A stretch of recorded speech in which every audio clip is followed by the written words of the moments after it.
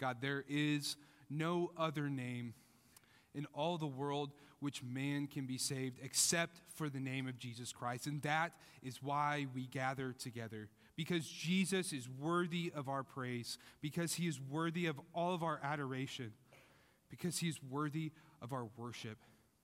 And Father, because you are worthy of our praise, we want to praise you in this prayer.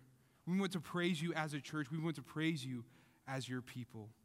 And Father, we praise you for creating all things. God, by your word, you spoke and everything was in existence. You created everything out of nothing, but by simply of the power of your word, everything came into being. And we praise that this morning. And Lord, we recognize that the world is now in futility, even though you created it. Because we rebelled against you, our good and gracious King, the world is now cursed. But Father, we praise you this morning because you have reconciled all things to yourself in the person of Jesus Christ. You became incarnate in flesh like us so that you could live a life that we couldn't live, and to die a death that we deserved, and to be raised to life again so that you could reconcile all things to yourself, but especially that you would reconcile those who would call upon you in faith. Lord, we praise you for that this morning. And Lord, we know that for those that call upon you, you make all things work together for those that love you. And so, Lord, we praise you, knowing that there is not one single thing in this world, not one little grain of sand, not one person that is outside your sovereign hand. Lord, we praise you because you are sovereign and because you are great in your sovereignty. And Lord, because you are sovereign, this is why we can trust you as your people. And this is why we can trust you in this season of life that we find ourselves in as a church. Lord, we find ourselves in the midst of a transition. We find ourselves in the midst of people coming and going. And Lord, we know that these things don't happen by accident. We know that because you are sovereign, all of these things are working together for our good. And so, Lord, we praise you for that. We praise you for this season of life that you've put this church in where people come and go. And Lord, as we think about people that are going, we praise you, Lord, for Jacob and Jody Roth. Lord, we are so thankful that Jacob came out here to pursue the Timothy Pastoral Apprenticeship, and Lord, for the growth that you have given him in that. Lord, we thank you for letting them come into this community of faith and loving on this community of faith. And Lord, we pray that we have loved them well. And Lord, as we send them now in a manner worthy of the gospel to Moundsville, West Virginia, we ask, Lord, that you would go before Jacob and Jody and that you would give them wisdom and that you would give them peace about their transition as they go to Moundsville, as Jacob takes a job as a youth pastor there at Moundsville Baptist Church. Father, we're so thankful for the time that we've had for them. And just pray, Lord, that you would use them for your kingdom and for your work. Lord, we pray for their children. We thank you, Lord, for Maddie, for Ben, for Eliza, and for little Abigail. And Lord, we pray that in your good and right time that they would call upon your name and that they would find salvation in Jesus Christ, and that it would be soon. Lord, we pray for those children that they would not know a day where they did not walk with the Lord. Lord, we are so thankful for the Roth family, and we pray that you would bless the people of Moundsville and especially the members of Moundsville Baptist Church as much as they have blessed us here at South Canyon. And Lord, you tell us that we ought to pray for one another in your word, and so we do. We pray for other believers in the world and in the church. And so, Lord, we pray this morning for the church that Jacob and Jody are going to. We pray for Moundsville Baptist Church in Moundsville, West Virginia. Father, we pray for their pastor, Tony Romano, and we thank you so much, Lord, that he is going to open up your word and probably already has opened up your word to your people. And Father, we pray that they would continue to be a church that is based upon your word. And Lord, we pray that for those that might have been in there this morning that have not known you, that you would bless them through the preaching of your word, that Jesus would be seen in how Tony preaches. And Lord, we pray that as Jacob eventually preaches there as well, that your word would be effective by the Holy Spirit, that people would be saved by the ministry of your word there at Moundsville Baptist Church. We thank you, Lord, for co-laborers in this nation in Moundsville. God, we also are told to pray for our authorities over us and the government officials over us, and so we do that from time to time here at South Canyon Baptist Church. Lord, we pray for our president, Joseph Biden, and pray, Lord, that he would make decisions for the good of the country. Lord, we pray that you would give him wisdom so that he could make those decisions. Lord, we pray that you would bring conviction to where he does not make good decisions, and that you would bring that to light, and that he would seek you above all things. Lord, we pray that he would recognize that the authority that you have given to him is not any authority of his own, but completely because you have ordained that he would be in this office. So, Lord, we pray that he would govern, knowing that the authority that has been given to him was not his at all, but yours and yours alone. Father, we trust you in this country by the appointment of our leaders and know that you have sovereignly placed your hand and allowed leaders to come and go in office. And so, Father, we do pray for President Biden in that regard. God, we thank you that we have a government, a place where we can come and know what is good and what is right. And Father, we thank you ultimately that we have a government that allows for us to gather as we are right now to worship you in spirit and truth. And so, Father, we pray that we would do that well this morning. Father, as we turn our minds from not just our country, but from other countries across the world, Father, we thank you for the country of Japan. We thank you for how they've been able to host the Olympics this last summer. And we thank you so much, Lord, that there has been good work, especially done by our mission arm at the Southern Baptist Convention, the International Mission Board. We're so thankful for the work that they've been able to do because of the Olympics. Father, we pray that you would draw people to yourself through the different activities, through the different events of the Olympics. And we pray, Lord, that the pastors of Japan would preach your word so that people would come to know who the true and sovereign King is. Lord, what a beautiful picture it is that we see at an event like the Olympics where people from all over the globe come together for one event. And Lord, we realize that that event pales in comparison to the future event that we will see as people of God, where we get to worship you with multitudes upon multitudes as the people of God. So, Father, we pray that your word would go forth in Japan, and that maybe even people that recognize that it is a beautiful picture of getting to see so many people from so many nations come to worship you. We pray, Lord, that they would trust in the gospel to where they can do that for eternity. And Lord, now as we turn back to ourselves, we pray for the preaching of your word. We pray, Lord, that you would be gracious to us, that you would hear our cry now, that you would have your word go forth in power and in truth, and Lord, that your Son would be lifted high. Lord, we are a needy people. We beg that you would intercede for us in this time. And we pray that your Holy Spirit would be effective as you use an imperfect vessel like myself to preach your word. I pray that your words would be my words, and that, Lord, I could preach clearly and concisely what is true about you and what is true about Jesus. Father, we pray that you would produce a great fruit because we are preaching not my word, not anyone else's word, but your word. Father, be with us this morning. Father, we love you, and we are so thankful that we get to hear from you this morning. And it's in your Son's name that we pray. Amen. Amen.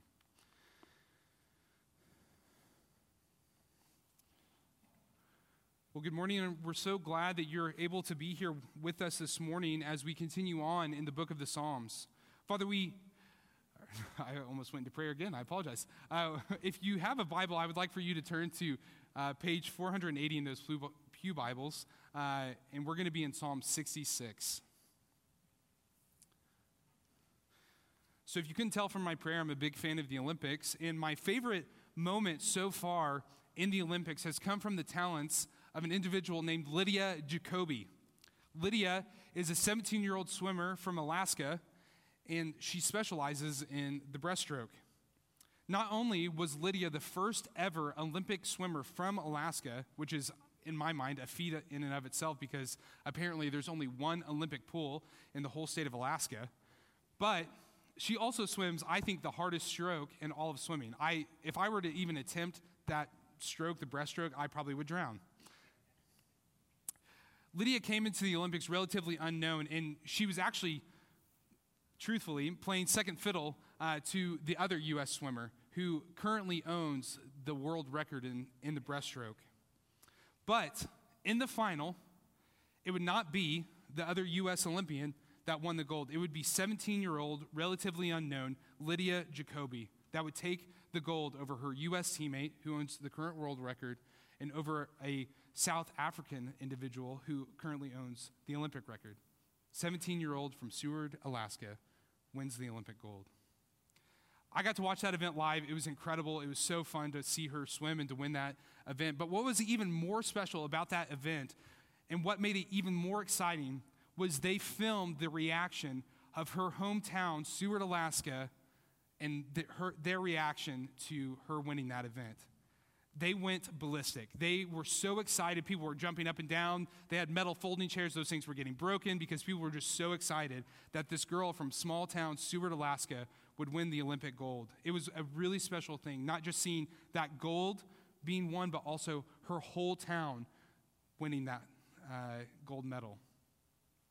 It struck me, though, how odd it would have been if they televised the whole town, the whole gym of Seward, Alaska. It would have been so odd and honestly kind of sad if Lydia won the gold and she was shocked whenever she won. She was like, and it would have been so odd if her hometown after she won the gold was just like the whole time, just stoically like a statue. It would have been a really weird and honestly wrong response to the event that occurred.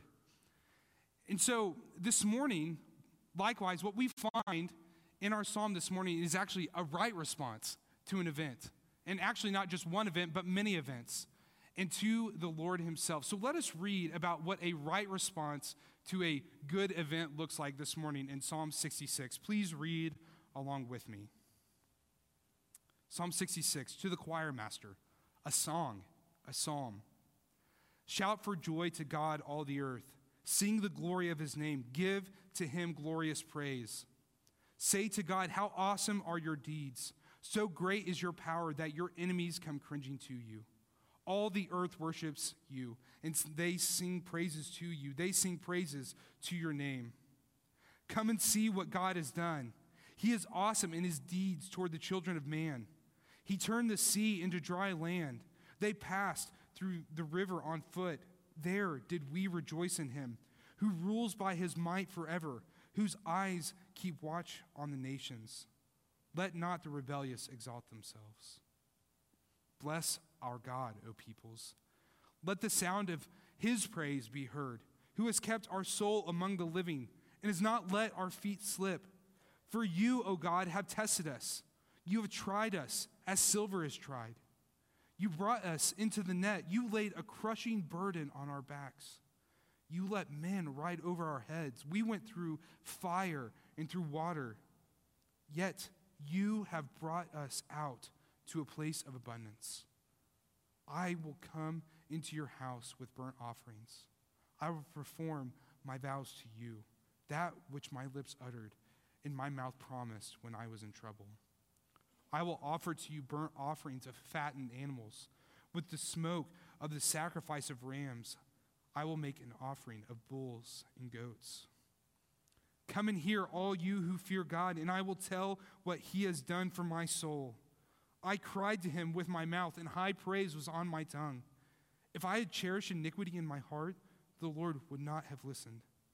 But truly, God has listened.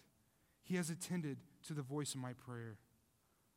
Blessed be God, because he has not rejected my prayer or removed his steadfast love from me. This is the word of the Lord, and praise be to God for it. I love this text, and it has been such a sweet thing to study for me this week. And I think I just want to break down this text for us in its structure and then just really get into the main idea after that. So let's just talk about how the text is structured initially. In verses 1 through 4, the psalmist exhorts all the earth to worship the Lord. And then in verses 5 through 7, he retells of the Exodus. He talks about that sea turning into dry land. In verses 8 through 12, he recounts how the Lord has saved Israel through all these different calamities. In verses 13 through 15, the psalmist goes into individual praise of the Lord. He talks about making sacrifices and making good on those vows. And then in verses 16 through 20, the psalmist tells of the Lord answering his cry whenever he was praising him. So in light of that, I want to talk about the main idea, or what I think the author is trying to get across. The main idea of this text is this: because God has shown steadfast love, we ought to praise him. Again, that main idea is this: because God has shown steadfast love, we ought to praise him. And what I would like to do is answer 3 different questions as we look at the text. What I see are 3 different groups that ought to praise the Lord. So what we're going to do is we're going to talk about who ought to praise God, why should they praise God, and how should they praise God. And the first group of people that I see that is being exhorted to praise God is this group in verses 1 through 4, which is all of the earth. So the first question that we ask is, who ought to praise God? It's all of the earth in verses 1 through 4. The psalmist wants to make his readers keenly aware that everything and everyone on all of the earth ought to praise God. And the tone of these first 4 verses, it's not a mere suggestion. It is a command from the psalmist. Every living thing ought to be in praise to the Lord. The earth is to shout, to sing, and to give glorious praise to the Lord. I want us to notice specifically how the psalmist is addressing all of the earth. He's addressing those, yes, who may be glad to do so, but also for those who are compelled just by who God is. Everyone is meant to praise the Lord. Seemingly, as we see in verse 3, even the enemies of God will come to God in adoration and in praise. No one is off limits when it comes to praising the Lord. No one is off limits. I think there's something to be said here. It is in the earth's DNA, and it's in every single person's makeup to be created for the purpose of giving glory to the Lord. Friends, anything outside of that is going outside the design for which God created you. From the smallest ant to the majestic mountains, to every single person here in this room, we are to give praise and glory to the Father because they exist. This is the purpose for which they were created, to worship. Friends, do you know that this morning? You were created to worship God and God alone. So the second question that we ought to ask to all of the earth is this question: why should they praise God? And I think what we see in these first 4 verses is one big reason for why they are to praise the Lord. And I think that big reason is this: because of the Lord's creating power. In verse 3, when the psalmist says that all the earth ought to say, "How awesome are your deeds! So great is your power that your enemies come cringing to you," this denotes a couple of different things. It denotes a couple of different aspects of God for why he ought to be praised. And the first reason that we see is how the Lord acts in his creation is like nothing and like no one else in all of creation. In fact, the Lord himself is an uncreated being. He has always been and always has been. He spoke and spun everything into motion. This is the reason that all of the earth ought to praise him, because they wouldn't exist if it wasn't for the word of the Lord. Only the Lord can demand the praise of all of the earth. This is an attribute that is singularly focused to God himself, Yahweh. Nobody else deserves the praise that Yahweh deserves. I believe this is what Paul was getting at in Romans 1 when he was talking about God's eternal power and divine nature being plainly revealed to all people. That aspect, those attributes of God ought to be praised by everyone because they are plainly revealed. And what is plainly revealed ought to be splendidly worshiped. So what we see first is his creating power. The other aspect that we see is just his power in general, his omnipotence. There's obviously God's power in that he has only in creation. None of us have ever spoke anything into existence. But there's also a power that's perfect in his judgments. This idea that we see in verse 3 of God's enemies coming to cringe to him in adoration, it reminds us of a time that Jen read about in the song that we were singing, that there will be a day that every knee will bow and every tongue will confess that Jesus, God the Son, is Lord over all. There will be a day of that. But I think even more so, what the psalmist is alluding to here is the anticipation of not just a single people, but people from all over the earth would come to worship the one who is worthy of their praise. All the people of the earth will go on to praise the Lord and say, "Holy, holy, holy." This is why he goes on to say in verse 4 that all the earth worships you and sings praises to you. They sing praises to your name. There's a day that we will see where that will be the reality. And we see a preview of this now, friends. All over the world, just as I prayed, there are people from many tribes, many languages, and many people groups that are giving praise to the glory of God. We do not worship in singularity as South Canyon Baptist Church. We sing praises to God with all the people of God. What a great, majestic thing that we get to see, but yet we realize that we do that apart. We don't get to do it in the way that this author is anticipating in this psalm. There will be a day, friends, where multitudes upon multitudes will praise the Lord eternally with unhindered eyes, and they will get to look at the God who created them and the one who so powerfully has saved them. This is one reason why we at South Canyon Baptist Church pray for other countries, and this is why we send and pray for overseas workers to be fruitful in their ministry. We pray for those things so that we can experience that future reality as much as we can now. And Lord willing, there will be some of us that get to go and to be able to preview that for ourselves. But we pray to that end now because we know there's going to be a day where that comes assuredly. The third question that we have to ask is, how should they praise God? How should they praise the Lord? All of the earth, how should they praise him? We can say a lot about shouting or reciting or saying as the psalmist commands of the earth. But what should stick out to us more than anything is that all the earth should praise God by singing. That includes me, who can't carry a tune in the bucket. There could probably be a whole sermon that I would let Joel preach devoted to why we should sing praises to God. But for the sake of time, we should just trust in the psalmist's exhortation that the whole earth ought to sing praises to God. But I do think I want to highlight just a couple of things for this specific church. The first thing I want to highlight about singing is that we ought to loudly sing praises to God. I don't get the sense that the psalmist, whenever he was telling all of the earth to praise God, I don't think he wanted that to be whispered. I think he wanted to be sung and to be sung loudly. And I imagine that whenever we sing our praises to the Lord in eternity, it's not going to be a quiet time. Friends, it doesn't matter if it's pretty or if it comes out on key. It's only to be a joyful noise. And I pray for those of us in this church that it will be a loud and joyful noise. The second thing that we ought to see in this aspect of singing is that we ought to sing to one another. Do you see that in the text?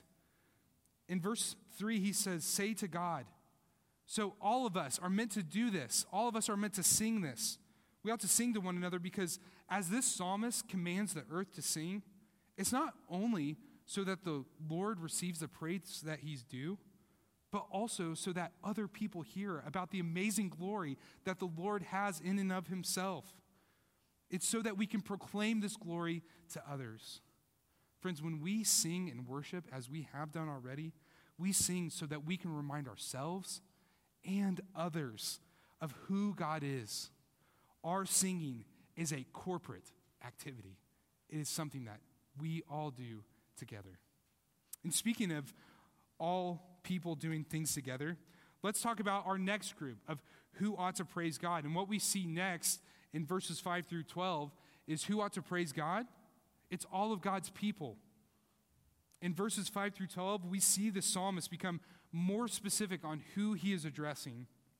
And from the context of these verses, we can see, I think pretty clearly, that the people that ought to be praising God in this section are God's people, God's covenantal people. We see this in verses 5 through 7 as he alludes to the Exodus. And in verses 8 through 12 by the psalmist's use of the first person plural noun. And to get fancy, what that means is we see words like our and us and we. There's now a specific group that the psalmist is including himself in that is now told you ought to praise the Lord as well.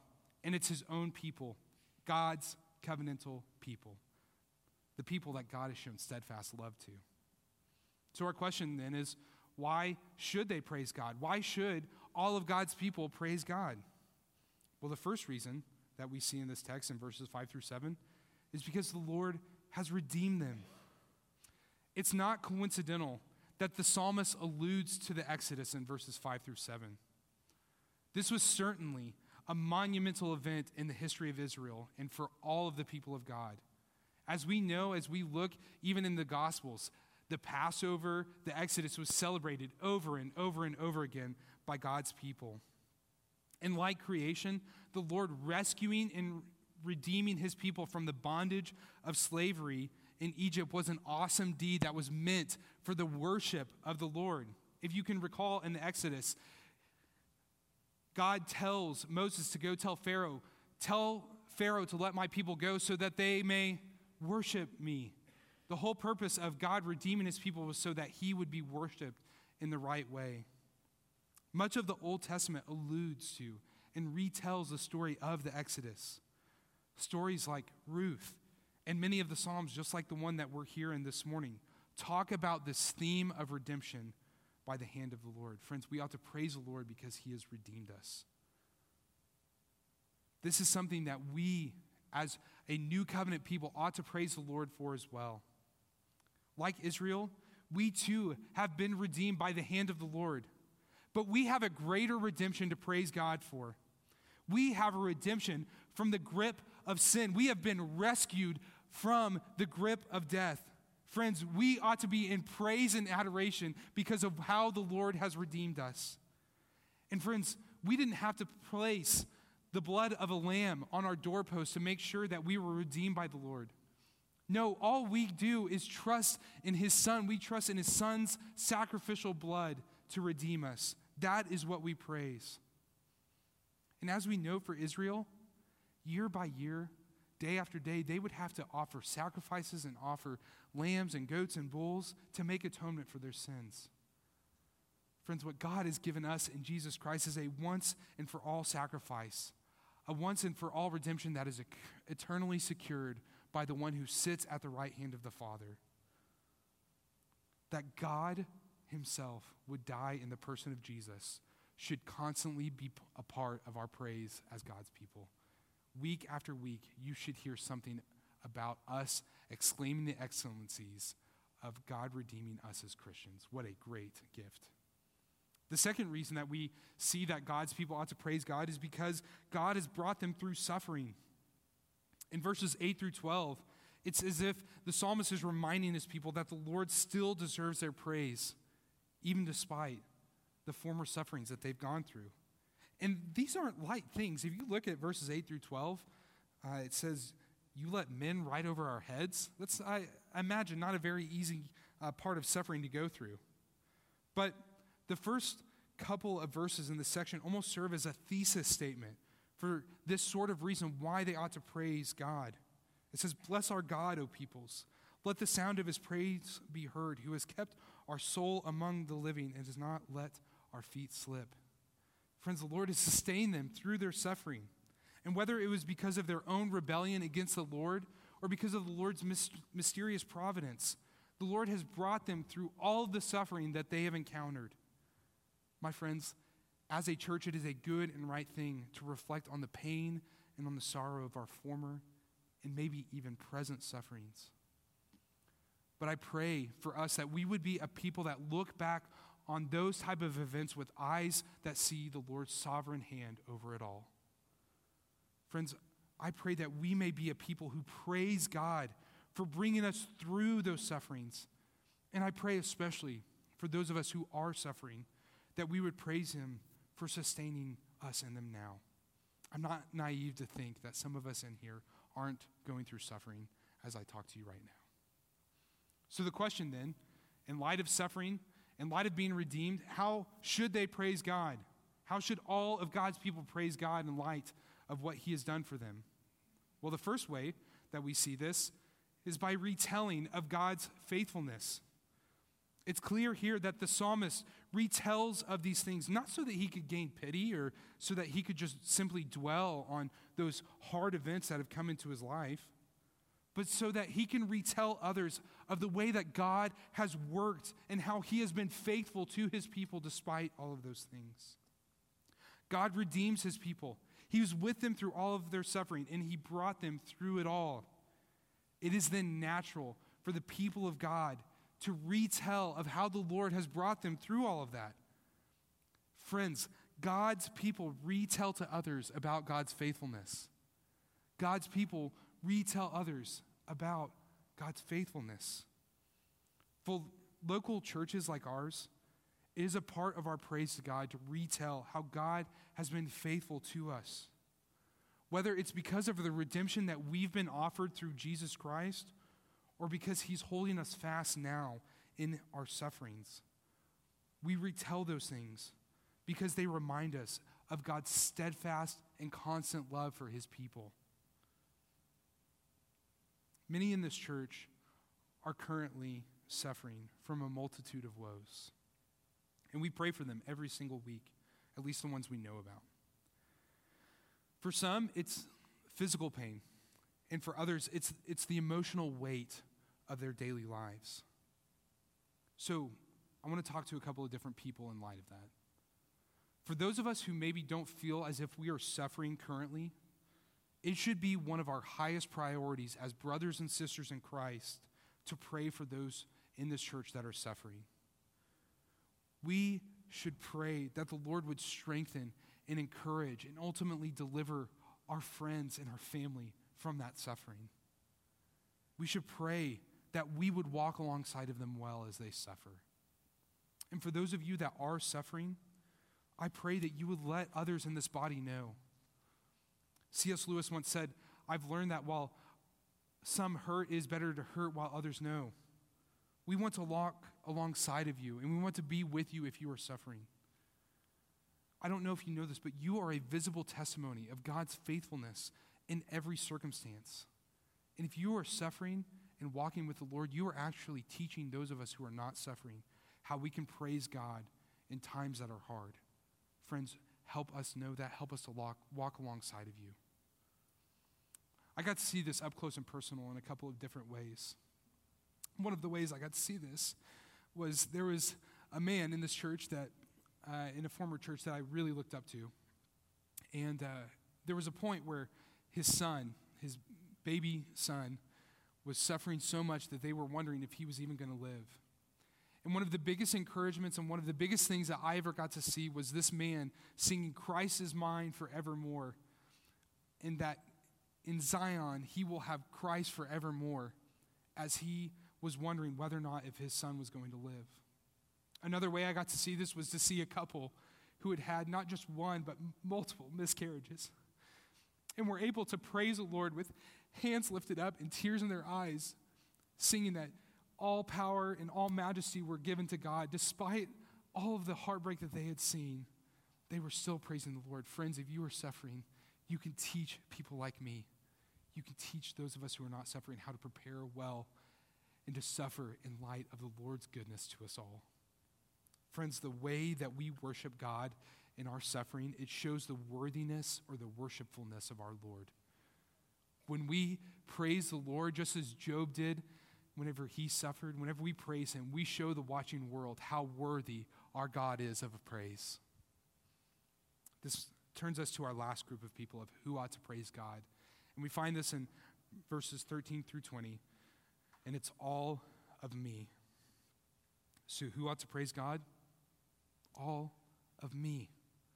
As we can see in these last 8 verses, many of the pronouns are no longer us, our, or we, but they're now singular. Look with me just very quickly at a few of these. Verse 13, I will come, I will perform. Verse 15, I will offer, I will make an offering. Verse 16, I will tell. Verse 17, I cried.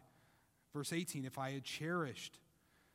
Verse 19, he has attended to the voice of my prayer. All of these pronouns here in this chunk of verses are all now singular. They're focused on an individual.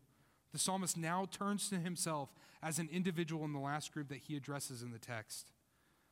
So, who ought to praise God?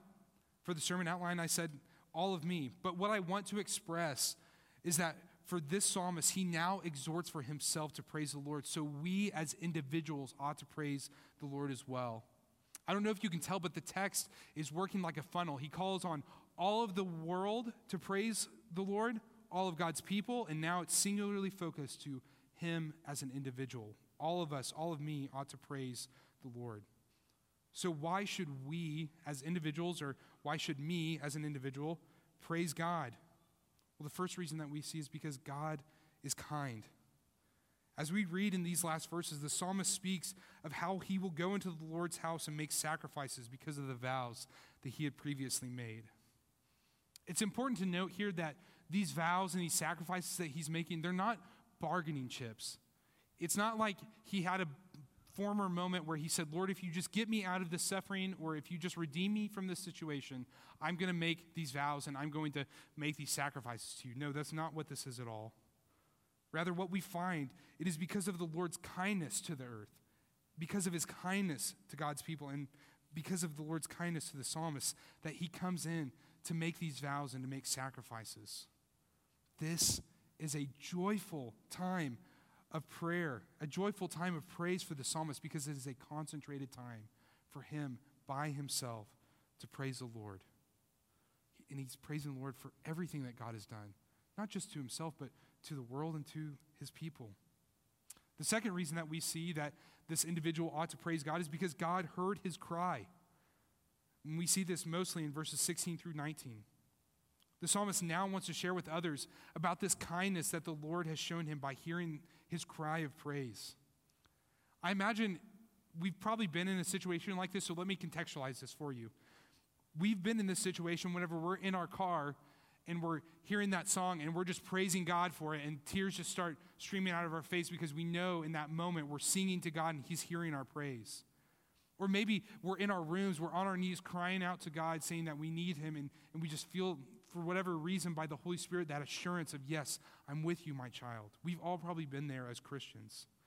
And the psalmist, he wants to use this experience that he's had to tell people about how he cried out to the Lord and how the Lord heard him. It wasn't just that he simply yelled and said, Lord, I need you. It's that the Lord heard him in his cry, and that people ought to praise the Lord because God hears their cries.